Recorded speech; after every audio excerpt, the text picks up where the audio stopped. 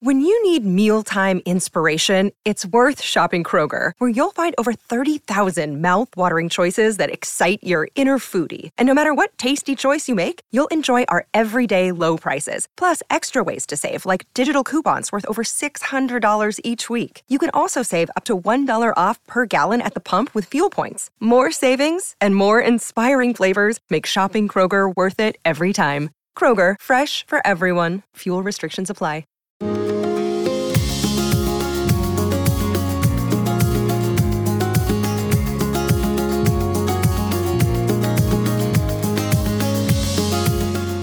You are listening to the Thoughts from a Page podcast, which is a member of the Evergreen Podcasts Network. My name is Cindy Burnett, and I love to talk about books with anyone and everyone. While listening to my podcast, you will hear author interviews, behind-the-scenes conversations about various aspects of the publishing world, theme discussions with other book lovers, and more. For more book recommendations and a complete list of all of my interviews, check out my website, thoughtsfromapage.com, and follow me on Facebook and Instagram at Thoughts From A Page. In 2022, I would love for you to join my Patreon group. I offer at least 2 bonus episodes a month and a monthly advanced read and pre-publication author chat. For those on Facebook, I host a special Patreon Facebook group where we all chat books. Thanks so much to those who already participate, and I hope you will consider joining us. Today, I am chatting with Anne Davila Cardinal about The Storyteller's Death. Anne is a novelist and director of recruitment for Vermont College of Fine Arts, where she also earned her MFA in writing. She comes from a long line of Puerto Rican writers. Anne is the winner of the International Latino Book Award and was a finalist for the Bram Stoker Award. Anne lives in Vermont. I hope you enjoy our conversation. I'm Allison Holland, host of the Kennedy Dynasty podcast. Equipped with a microphone and a long-term fascination of the Kennedy family, I am joined by an incredible cast of experts, friends, and guests to take you on a fun, relaxed, yet informative journey through history and pop culture.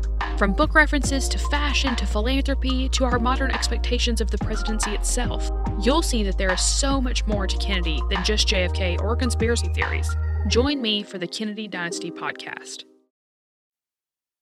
Welcome, Anne. How are you today? I'm great, thank you. How are you doing, Cindy? I'm doing great as well, and I am so glad you're here because I absolutely loved The Storyteller's Death, and I cannot wait to talk with you about it. Oh, I'm so honored to be here, and thank you so much for those kind words. It was 17 years in the making, so it means a lot to hear that. Well, I have a lot of questions because it is such a unique, in a very good way, story, and there were just so many aspects of it that I have thought about so many times since I finished it. So I just can't wait to hear about how it came about, where you got the idea, all of that. But before we do that, will you give me a quick synopsis for those that won't have read it yet? Sure. So Isla Larson Sanchez is a young girl in New Jersey. Her mother is Puerto Rican. Her father is, I say a gringo, she's of mixed cultural heritage. And her father dies when she's 8 years old, and her mother sort of breaks down and pulls back, and she starts sending Isla down to Puerto Rico to stay with her great aunt. So Isla, feels abandoned and is trying to deal with the loss of her father and dealing with her mother's alcoholism. But she, in some ways, begins to look forward to these trips with her family. And then when she's 18, when a storyteller in the Puerto Rican family dies, she starts seeing their stories as visions. And the only way to get rid of the vision is to write them down. That is until her great aunt dies and the visions don't stop. And she sees a murder and she realizes she has to solve the mystery. And so it's, as I said, it was a long time in the making and is very much rooted in my own story. But I love magical realism. And so that was very important to me that sort of evolved into a magical realist story. So you have a fabulous Q&A that's in the back of my book. And I saw from reading that a lot of this story is rooted in your story. So I would love to hear a little bit more about that. Sure. I mean, there are themes. I think every writer, no matter what you're writing, your own story comes through, in one way or another. That's what sort of lends depth to fiction, And very often I also write for teens and middle grade readers. And when I was a kid, I didn't see my own story in books. And I didn't see kids who were mixed. I didn't see stories about alcoholism. And so really meant a lot to me to tell the stories that in case somebody else needed to hear them. And so they could know that it wasn't normal, but they weren't alone. And so my father died of ALS when I was 8. He was dying for 5 of my 8 years. Wow. And it was, it was a very difficult time. And when you're 8, you don't quite understand. So I remember sort of wrestling with that. My mother, who was Puerto Rican, was an alcoholic, and her drinking got very bad at the end. And I did have siblings, unlike Isla. And so she would ship me down to her great aunt. And so it was sort of telling the story as a way of my processing that feeling of being sort of shuttled off, away from friends and any possibility of being rooted in a community in New Jersey. And what I've come to realize in adulthood is that saved my life, because my family down there is very loving and caring, and they took good care of me. So in a way, this is my love letter to my Puerto Rican family and to the island, quite honestly, which I really do attribute with saving my life at that time. Yes, it probably didn't feel like it, but it really was a gift to be able to spend that time with them and have them be able to provide for you and take care of you. Exactly. Well, you mentioned Puerto Rico and its importance in the story. And that was one of the things that I absolutely adored about this book, was that Puerto Rico is a character. I mean, I could just literally feel it around me as I was reading. I felt like I was right there with Isla, and you just so vividly bring it to life. Is that something that you really focused on, or does that just naturally come with your writing? I'm grinning ear to ear if you could see me, because that was one of my real hopes for this book, was to bring the feeling, the smell, the warmth, everything of what the island feels to me through on the page. So to hear that is really, really important to me. It comes naturally. It's interesting because I went to the MFA program at Vermont College of Fine Arts, and I remember an advisor saying, you're so good at setting. I can see it, I can feel it, I can hear it, but I don't smell it. And she said that is the sense that most writers forget, but it is the most important when it comes to memory. And that little piece of advice so many years ago changed my writing. Because, if you're writing about food, for instance, if you don't have smell, it doesn't work. And so being able to bring that into the writing just elevated the senses. And so I really feel like that was the missing piece. And I very much, when I was, as I said, I was sort of raised on magical realism. And so those books are so evocative, you can really, you feel like you're there. And so it was important to me to sort of bring that particularly into this book and have readers like you feel like they can see it and feel it. That is so interesting on the smell, because it's not something I really paid attention to. But I just felt like, as I was reading the entire time, wherever they were, if it was at the beach or if it was in the home or wherever, just that whole tropical feeling and just the way it was on the island, I truly felt like I was transported there. Now I'm going to have to go back and look on the smell. And that's just such an interesting point. It was fascinating to me, and I hadn't realized I didn't include that. And they recommended, as we do in the program, several books that did it well. And I looked at that and saw how another writer did it. And it really was, sort of that last puzzle piece. And particularly when I was writing about, my great aunt's property, it was this lush. I mean, there were so many fruit trees there and birds and frogs and lizards. And I really wanted to bring that into play and make the reader feel it. So I'm grateful that was able to come through, and that advisor helped me with that. Well, and when you start talking about some of the political things that are happening, and there's a parade, and just the sense of like walking along with them, and Isla kind of gets dragged into that for a little bit. And I could just kind of feel like part fear, but part excitement, and just all of it. And then on top of it, with independent of the Puerto Rican aspect of it, her visions, like those were so real to me. And I loved that, because that's a very important part of the story. Yeah. And that's another thing that I'm really grateful to hear, because I actually used family stories from my own family, because I wanted, if you could, it's so convenient to make things up, family stories up.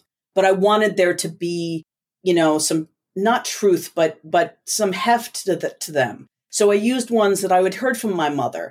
And the interesting thing is, she told them to me for years. And my great aunt would talk about the day the monkeys got loose from the zoo and all these things.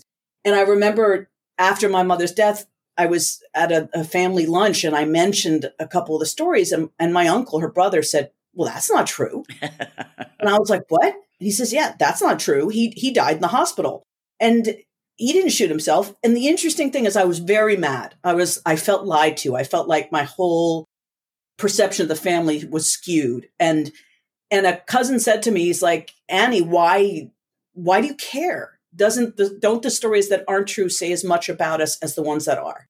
And I had to bring that into the novel because he was absolutely right. But the really interesting thing is, Cindy, like 2 or 3 years ago, my other uncle, I mentioned this to him and he said, no, he shot himself. I said, what? And he said, no, they didn't tell Jorgito because he was too young. And I was like, okay. And it was like this roller coaster of whether it was true or not. And I had to sort of resolve that it didn't matter. It still formed my feelings and my perception of the Davila family, you know? Well, and that's what I was just going to say to you is I think that is one of those mysterious things about family stories, family secrets, is because you could talk to 10 people in a family and they can all have different points or remembrances or ideas about something that happened, and they're not all going to be the same at all. So it's hard to know exactly what the truth is. Absolutely. Absolutely. It's like you experience different events sometimes with my siblings. Yeah. Eyewitnesses even, but yes, I think some of it is your place in the family and what you're paying attention to. And then also it's the age, like he was too young. They didn't want to explain that he'd killed himself. I mean, I think it's a number of different things. People don't remember, stories get passed down differently, but it's just fascinating because you would think there'd be this one historical record, but there's not at all. Exactly. Especially back then, we're talking, there isn't a lot of documentation on the island in general. I mean, there's some in Spanish down there, but it's just, it's starting to get better. Honestly, I recently learned something about my great uncle on Wikipedia that I did not know. Oh, wow. I called up a cousin. He was a Supreme Court justice on the island. And I called up his son and I said, Carlos, did your father help write the Constitution of the island? He said, yes. I was like, well, why didn't anybody tell me that? I found out on Wikipedia. And so it's like families are so weird, what they say and what they don't say. I agree. And what's important to people and what's not. And so it probably just depends on who you're speaking to as to who's going to relay that type of information. Was it hard to write the visions? Because truly they were so vivid. Was that something you kind of started with and then kept editing? How did all that work? That actually was pretty easy because whenever I was told these stories, that are at the base of the visions, obviously they're altered, but when I was told these stories, I would see them. And I've always been a very visual, I had mind movies, always going. And so all I really did was transpose them and then edit. And so like the monkeys getting loose from the zoo, I always had this image. Of course, they tell me that one definitely wasn't true because the only zoo is on the other side of the island. But it makes for a good story. Exactly. And we just would laugh. And at a certain point, she stopped being able to tell it because we'd start laughing. But it was, I had these distinct images of what had transpired when the story was being told. And so it was really pretty easy to put that into vision. It sort of brought them to life for me. I love that. Well, there are several themes that are woven throughout the book. We've talked a little bit about some of them. The importance of family, secrets, storytelling. Did you have one that you felt was more important than the rest? I mean, my great-great-grandfather shooting himself.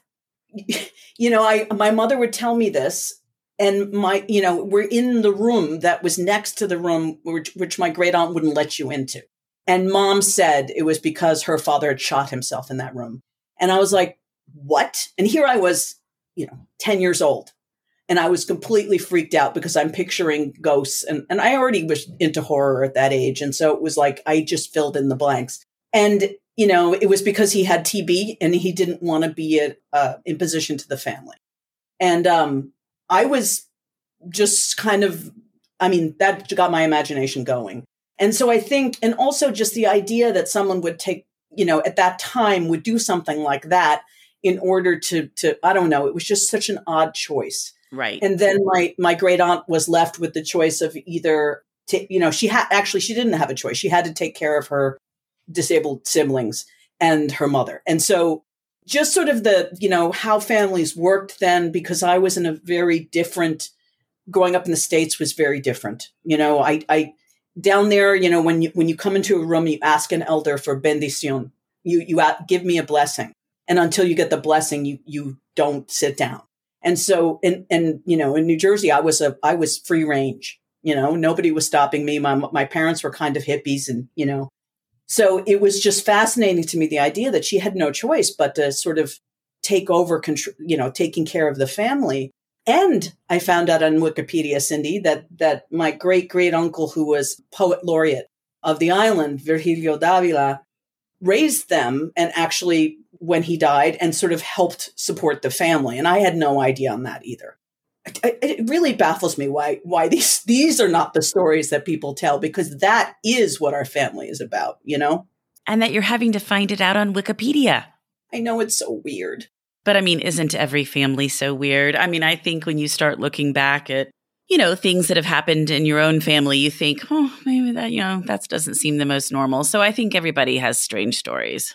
Absolutely. And it's just, like I said, a lot of stuff does not get, I don't know whether it's a translation or it doesn't get, like a lot of the writers on the island don't get translated to English. And so a lot of there's more Puerto Ricans in mainland US than there is on the island now. And they don't get exposed to those writers because they're not translated. And so I think, documentation and histories and things like that sometimes just sort of stop. And so one of my goals as a writer is to help in some way to bridge to the island, because my cousin is a very well-known writer on the island, and she isn't known well here. And I love the idea of helping to sort of tell those stories, or get those writers, help them get their stories told, and have a bridge back and forth. You know what I mean? Absolutely. To let people understand what Puerto Rico is like and have that story being told by Puerto Ricans. Exactly. And that's why when I published Five Midnights in 2019, which is a YA sort of horror, people were saying to me, this is so exciting. It's the first book I've seen based on my island. And it made me sad. I was proud that I had done this, but I was like, we need more people who have grown up on the island. I spent my summers there, but that's very different, And so that's like, I would like in any way that I can to sort of help bridge that gap and expose people. There's like magical realism. There's so much on the island of Puerto Rico that's only in Spanish.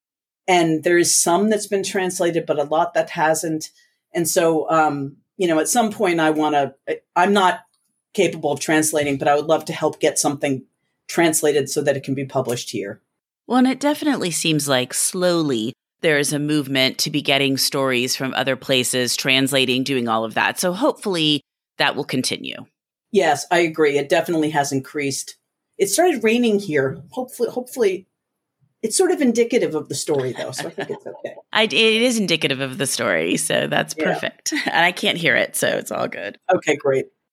I loved all of the historical detail that you included. What made you want to set the story in the 1970s? That was the time I knew best. That's the time I spent the most time on the island. That was when I was there every summer. And it was in many ways it was the most difficult time in my life. But I was so immersed for the first time going without my mother. When I was 8, I was so immersed in the culture of the island for the first time, rather than just as a tourist. So I saw different things. In my first political rally, I was fascinated, and my great aunt couldn't know. Relative took a bunch of us kids to this political rally, and it was for the ones with the red heads, the one I have in the Partido Democrático, and so I was, this part of the family couldn't know I was going, and it was just sort of felt exciting and secretive. So I wanted to bring that in. And it was like you said, I love that you said that it felt dangerous, but exciting, because that's how it felt. There were so many people in the streets, and even protests down there. There's music, there's people dancing. It just felt like exciting and vibrant in a way that I didn't experience at home, particularly at that point in my life. And so I wanted to sort of bring that in. And it was an important time politically on the island. And so I felt like it was important to bring that context in. Well, I really enjoyed that, because I did learn a lot about that time period from your book, but I was just curious. And I always think it's a little bit easier these days to write back in time, because you don't have to worry about cell phones and communication and all that type of stuff. It's true. It was definitely It was simpler and in some ways more complicated.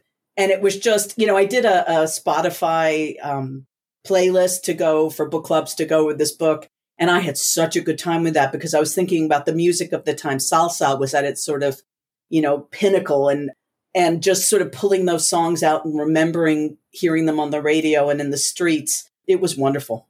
I'm so glad you mentioned that. I will put it in the show notes because I think it's so much fun when authors are doing these Spotify playlists that tie in with their books. And I agree with you on music. There are so many songs that you can just hear like the intro and it takes you back to wherever that song particularly reminds you of. Exactly. Well, another thing that I thought was interesting when I read your Q&A was the first sentence of your book. So I'm going to read it really quickly. There was always some old woman dying in the back room when I was a child. So that is such a great hook. And Mary Weber O'Malley came on my show not too long ago, and she and Pamela Klinger-Horn recommended their favorite books of the fall, and yours was one of Mary's. And she commented on the first sentence and how it was such a hook. And then I get to the end, and that is a sentence you said to someone. Yeah, we were talking about how we deal with the elderly in this country. And I said that, when I was a kid, there weren't homes down in Puerto Rico, and it was a badge of honor to take care of your elderly, and there indeed was always some old woman dying in the back room. And I was sort of, again, baffled by it. But my cousins, it was normal for them. And so they would just sort of, they'd play cards on this woman's, blanket. And it was just sort of part of their lives, their daily lives. They lived with her. And for me, it was like, oh, no, you put that person in a home or in a hospital. And now in retrospect, I'm like, wasn't that wonderful that she was taken care of by family? And so that was how it started. I was just talking about that. And a friend of mine said, that's it. That's the first line of a story. And whenever I try to write short stories, people say, this wants to be a novel. And so then it continued on. But I wrote it as part of my MFA, and it was my thesis. And it just needed something else. I reworked it in different ways. I went from first person to third to first. Over the years, it kept haunting me, and I kept going back to it. And when Krista Desir at Source Books bought it, she's like, it was interesting, Cindy, because it went from 8 years old to 18. There was just a couple of paragraphs about the difficult times in New Jersey. And Chris is like, Anne, I think we need to show that. And I'm like, oh, God, I'm going to have to go there. And tap very, very painful memories. But the really interesting thing is after all these years, they came out fully formed. Those 4 chapters just came out. They were barely had to be edited. And I think it's because they were in my mind for so long. And that was another puzzle piece. It was like, okay, she was absolutely right. And so to have an editor who loves the book as much as you do and who can see what it needs when you can't was really significant. Was that cathartic? Oh, extraordinarily. But it was during the pandemic, and there was a solid 2 weeks there where I was kind of a mess, and I'd walk with my family, because during the pandemic I would take these long walks in Vermont with my husband and son, and we'd sort of talk about it, and sometimes I just needed to go out by myself. So it was cathartic, but it was also hard. It was sort of hard coming up, I would certainly think so, because I had no idea it was so personal when I was reading the book. And I would think that would be so difficult. But in the end, you would feel like a big load had lifted. Absolutely. And like the wig scene, which was, interestingly enough, never happened. It was the one thing that had never happened. But it was that my mother did used to wear wigs because she was hungover and didn't want to do her hair. And it embarrassed me, And so, but it was the 70s. I think a lot of people were wearing wigs, but there was something about it I hated. And so the interesting thing is that it was as if that happened to me. And it's such a painful chapter. And I remember asking a friend, would this be appropriate for at her age? And they're like, absolutely. A friend who had a child that age. And I said, okay, I'm going to do it. And so sometimes it was just tapping the feeling of being a child of an alcoholic and, the imaginary break. I used to have the imaginary break when we were driving. I'm like, oh my God, she's going to kill us. And, sort of stepping on that brake when you're 10, it's sort of a painful memory. Oh, I can't even imagine. I mean, it's got to be beyond a painful memory. And the administrator, I mean, you also brought that so vividly to the page where the woman's like, there's not a lot I can do here, but this poor girl, like she knows that this is not the way it should be. And it's just such a terrible thing. Yeah. And I think, you see people, adults looking at you, and some of them know. My great aunt knew. And she actually tried to, I broke down several times. And that call, the terrible call where she calls and there's a man in the background. Right. That happened to me. Oh, and gosh. My great aunt comforted me. I was sobbing and she was mad. And she, called my mother and because Anatia, my great aunt, was very, very Christian, very Catholic. And this was inconceivable to her. And so, it was this big hoopla, which I had never seen. So this was sort of like about the early years of my life.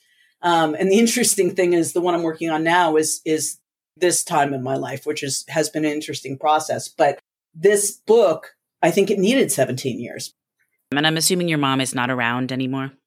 No, she died. She did sober up when I was 12, though, I never could have a real mother-daughter relationship at that point because I'd been essentially running the household for 3 years.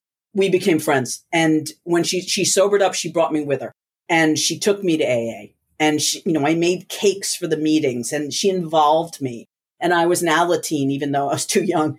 And so if she hadn't have done that, Cindy, I'm not sure we could have resolved our relationship. But it was the smartest thing she'd ever done because it enabled us to get close in a very non-traditional way. But by the time she left, I was 31 when she died, and we talked every day. I'm so glad because I think it's really difficult when those relationships are unresolved and someone passes. So I'm so happy for you. While you had a terrible time for a while, you all were able to move past that and have a good relationship. Absolutely. And it definitely, I don't regret it, oddly enough. It made me, it's part of who I am. It made me incredibly resilient. It gave me my love of horror, which is interesting. But I read a lot of horror at that time because it made me feel better about my difficult life. And, it was like, okay, so my life sucks, but at least there's not zombies. Exactly. There's no monster living in the wall.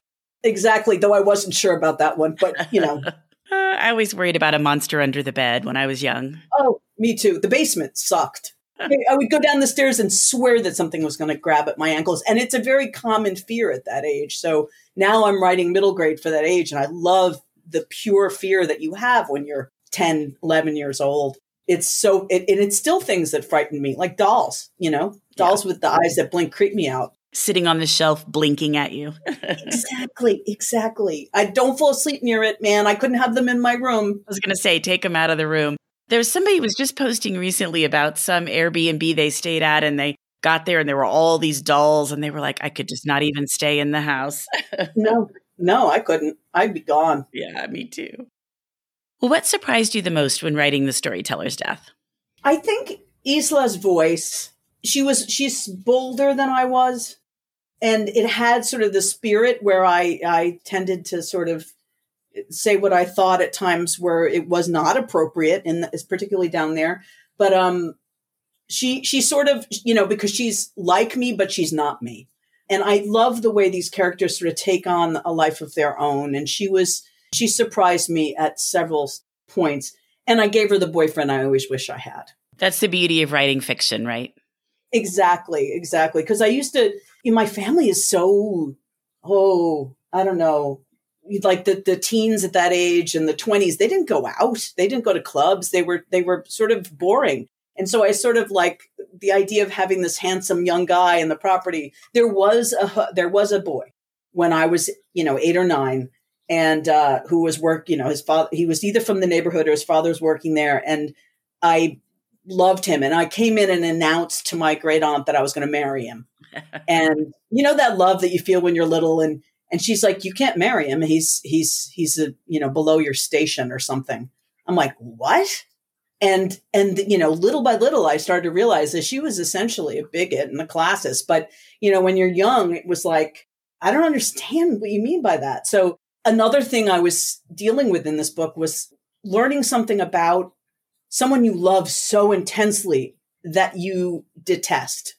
You know, I can't handle bigotry. My mother did not raise me that way. And, you know, I was raised that everybody is equal in the eyes of God. And so and there she was, this Christian woman telling me that this boy was beneath me. And she would, you know, say things that were homophobic. And so to sort of rectify the fact that I can still love her, but she, you know, says these things that are odious to me. So this book helped me process that as well. Well, I think you can love someone, but not love every single thing about them. Exactly, particularly with family. Absolutely. And older relatives. I think generational things really do change. And so sometimes it's harder in the younger generations to understand what the older generations are talking about. Exactly. And what she had to deal with, I mean, she never married. You know, I had my own thoughts about, you know, what did she want? Did anybody ever ask her? And so, you know, I don't, and like you said, I don't know what her inner workings were or what she had to deal with. And she wouldn't have told me. So I sort of have to give her the benefit of the doubt. But I was angry about it for a while. And so this helped me. There's another way writing the book was cathartic. That's wonderful that it was cathartic in so many ways, because like I said earlier, it must have just been such a nice way to lighten the load a little bit. Absolutely. And to do it and when you add the magical element, which just sort of happened, it was not intentional. It also, and this is why I love magical realism, right? It's the literary form of the colonized. And so these are people dealing with lives that they don't have as much control over. And so the bits of magic alleviate some of that and help give you hope. And so that's sort of why I think it sort of happened naturally with this. It was a way of having hope, and it was a way of processing in the moment. Well, what about the title and the cover? I love the cover. I think it is just stunning. And I was so curious how both came about. Sure. I mean, I think originally it was The Gift of the Cuentista. And, you know, when I started writing it, and then I sort of realized that Cuentista was not going to be known to people who didn't speak Spanish, which is storyteller. And so when I submitted it, I had already come to the storyteller's death.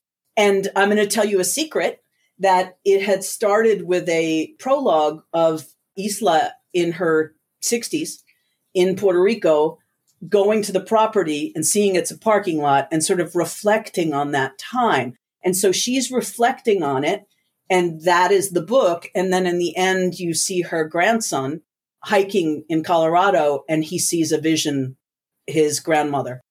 And you realize that the storyteller's death is hers. I know. But she, you know, my editor's like, that first line, we want to get right into the story. And so in my heart, it's sort of like, not the end of her life, but a way, you know, a retrospective. But at the heart of it is like, when a storyteller dies, they're not really dead, right? Because you have their stories that live on. And one of the reasons I started writing family stories is because I wanted my son to know them, because my mother died before he was born. He does go to Puerto Rico and he loves that side of the family. And so he has that connection, but I wanted him to know the stories. And that's why I became a writer initially. And so, you know, to sort of focus on the idea that the storyteller's death isn't the same as anyone's death, because they leave behind these living sort of things. Does that make sense? It totally does. And that's actually something I've been thinking so much about in the last year, because my mom passed away a little over a year ago. And she was great. She wasn't a storyteller, but she was great about just making sure we knew the different family connections and things that had happened and all of that. And there are so many times now where unconsciously I'll be like, oh, I need to call my mom and ask her about that family story or that family person or what the connection was here. And I'm always like, oh, you know, I can't do that now. And I so badly wish I'd had her write a lot of it down, or I'd written a lot of it down. That is what I say to young people. I'm like, take a recorder and talk to your elders, because when they die, those stories go. And when Ana Tia, when I saw her for the last time, my great aunt, she hadn't been lucid. She hadn't recognized people in months. And I walked in there and with my cryptic Spanish, and man, she knew who I was. And she asked me, you know, she said, you know, ¿Dónde está Elena? Where is Elena, my mother? And I said, se murió, you know, she died, Titi. And she was so grief stricken. And my mother had died years before, but it was like, she came to life for that moment. And I said, damn it, I should have gotten more stories from her and written them down. And so I say to young people, you think you're not interested, but you're going to be, you know? Yes. And that's the problem. You know, a lot of those things are not really important to us or in the forefront of our minds until it's too late. And I just hate that. Exactly. And that's one of the reasons why I love writing, because I just feel like my son is being left with this, you know, sort of the way my weird brain works. He can sort of see that in the work. Oh, and the cover. So on the cover of the book is Canepas. I was very particular that, you know, there's really no beach in this book. And Bayamon is landlocked. And I was like, you know, I don't want to exotify the island. You know, we don't want a beach on there. And there was another book, The Drunken Tree, The Tree of the Drunken Flower. I forget the title. It's a beautiful book. And it had a fruit on it from the tree. And I said, well, what about Canepas playing an important part in the book? There's a very sensual scene with Canepas. And they're essentially a pit with fruit as opposed to the other way around, because there's very little fruit on the outside. And you tell anybody from the Caribbean, you show them a picture and they're like, Canepas. It's sort of like hearing the coquis, the tree frogs. They get all, Canepas. And so because they're important to the story and because they're so important to Puerto Ricans, I wanted it. I actually have it tattooed on my arm. I got it in the last couple of months. We were working on it, but they're just very symbolic. And so I love having them on there because it's something, it has the tropical feel, but it also has a meaning to people from the island. And that's why I like to ask about covers so often, because it does tie in with your story. And I think when someone sees it, they're like, oh, that's a pretty cover. But then when they read the book and they look and they're like, oh, now I see why those are on the cover. And I just think that it just means so much more, because usually a lot more goes into a cover than people realize. Absolutely. And they, you know, Sourcebooks put a lot of attention into it, and they listened to me. It was a great process. So I'm very happy with it. And I like the way they did the yellow all around. Yeah, to sort of show the age and because it's very much, you know, it's not historical fiction really, technically, but it is in some ways, because I was trying to capture a particular time. But, you know, I wasn't going to get into a lot of the history, because this is more about family and stories and generational trauma. And so I wanted to keep the focus on the family itself. Well, I'm glad you did. I thought it worked beautifully. Thank you. Well, what about what you've read recently that you really liked? I just finished Half Blown Rose by Lisa Cross Smith.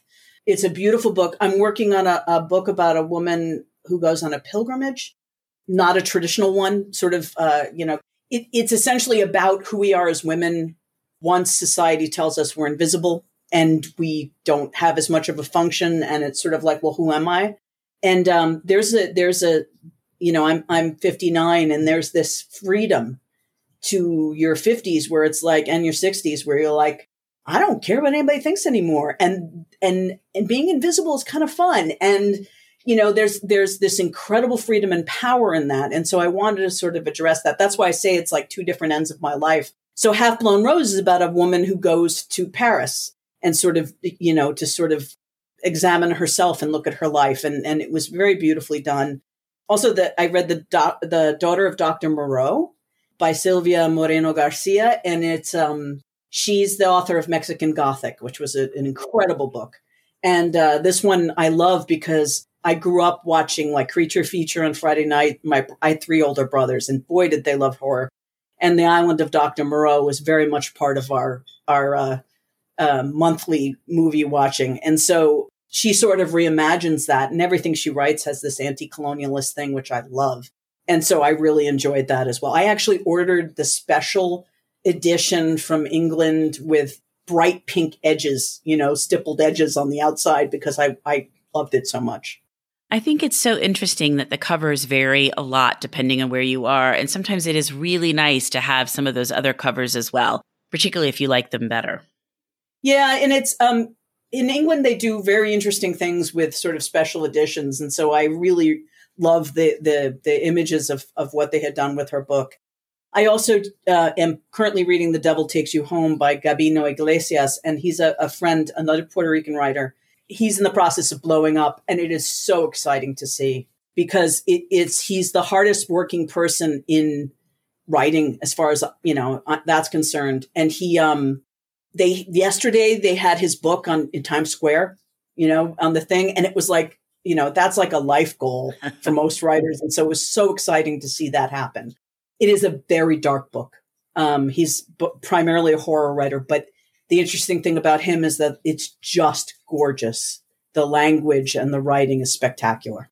Well, I'm very glad you warned me because I don't do very well with very dark, but I'm glad he is blowing up. Oh yeah, Cindy, that is not your book. But he fascinates me because he does it in such, he covers these dark sort of parts of the soul with very beautiful language, which I really admire. Well, Anne, this has been delightful, and I'm so happy that you came on the Thoughts from a Page podcast to chat with me about the storyteller's death. Thank you. Oh, thank you. It was so wonderful to talk to you, and I so enjoy the podcast, and so I'm honored to be a part of it. Thank you. Are you tired of seeing your teen or young adult struggle on a path that clearly isn't the right fit? Is your teenager confused about which direction to take after high school? The future of work is changing rapidly, and our kids need to know all of the options available after high school so they're empowered to make the choice that is best for them. In each episode, we explore the latest trends that are shaping the opportunities of today and tomorrow. I'm your host, Betsy Jewell, and this is the High School Hamster Wheel Podcast. Thank you so much for tuning in today. I really appreciate your taking the time to listen to my podcast. I want to quickly share about this wonderful company I am now partnering with. I am always looking for entities that promote and highlight books, and recently came across Book Clubs, a company who provides all sorts of resources for established and new book clubs, as well as individual readers. My own personal book club recently signed up on Book Clubs, and the group has been impressed with all of the great tools the site and app provide. The Book Club's website is linked in my show notes, and I hope you will check them out soon. Also, if you like my show, I would be so grateful if you would tell everyone you know about it and rate it on whichever platform you listen on. It truly makes a huge difference and really helps the show grow.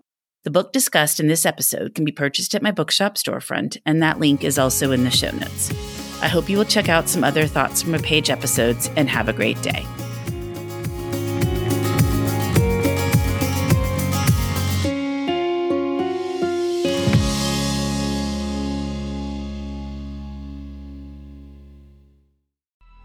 Coming up on 5 Minute News, I'm Anthony Davis. You might think it's partisan because maybe it's critical of one side or the other, but it's not, it's just the truth. And I think that's also something that's kind of unusual for Americans listening to the radio or to podcasts, because the news landscape in the States has been so partisan for so many decades. So 5 Minute News is verified, truthful, independent, unbiased, and essential world news daily.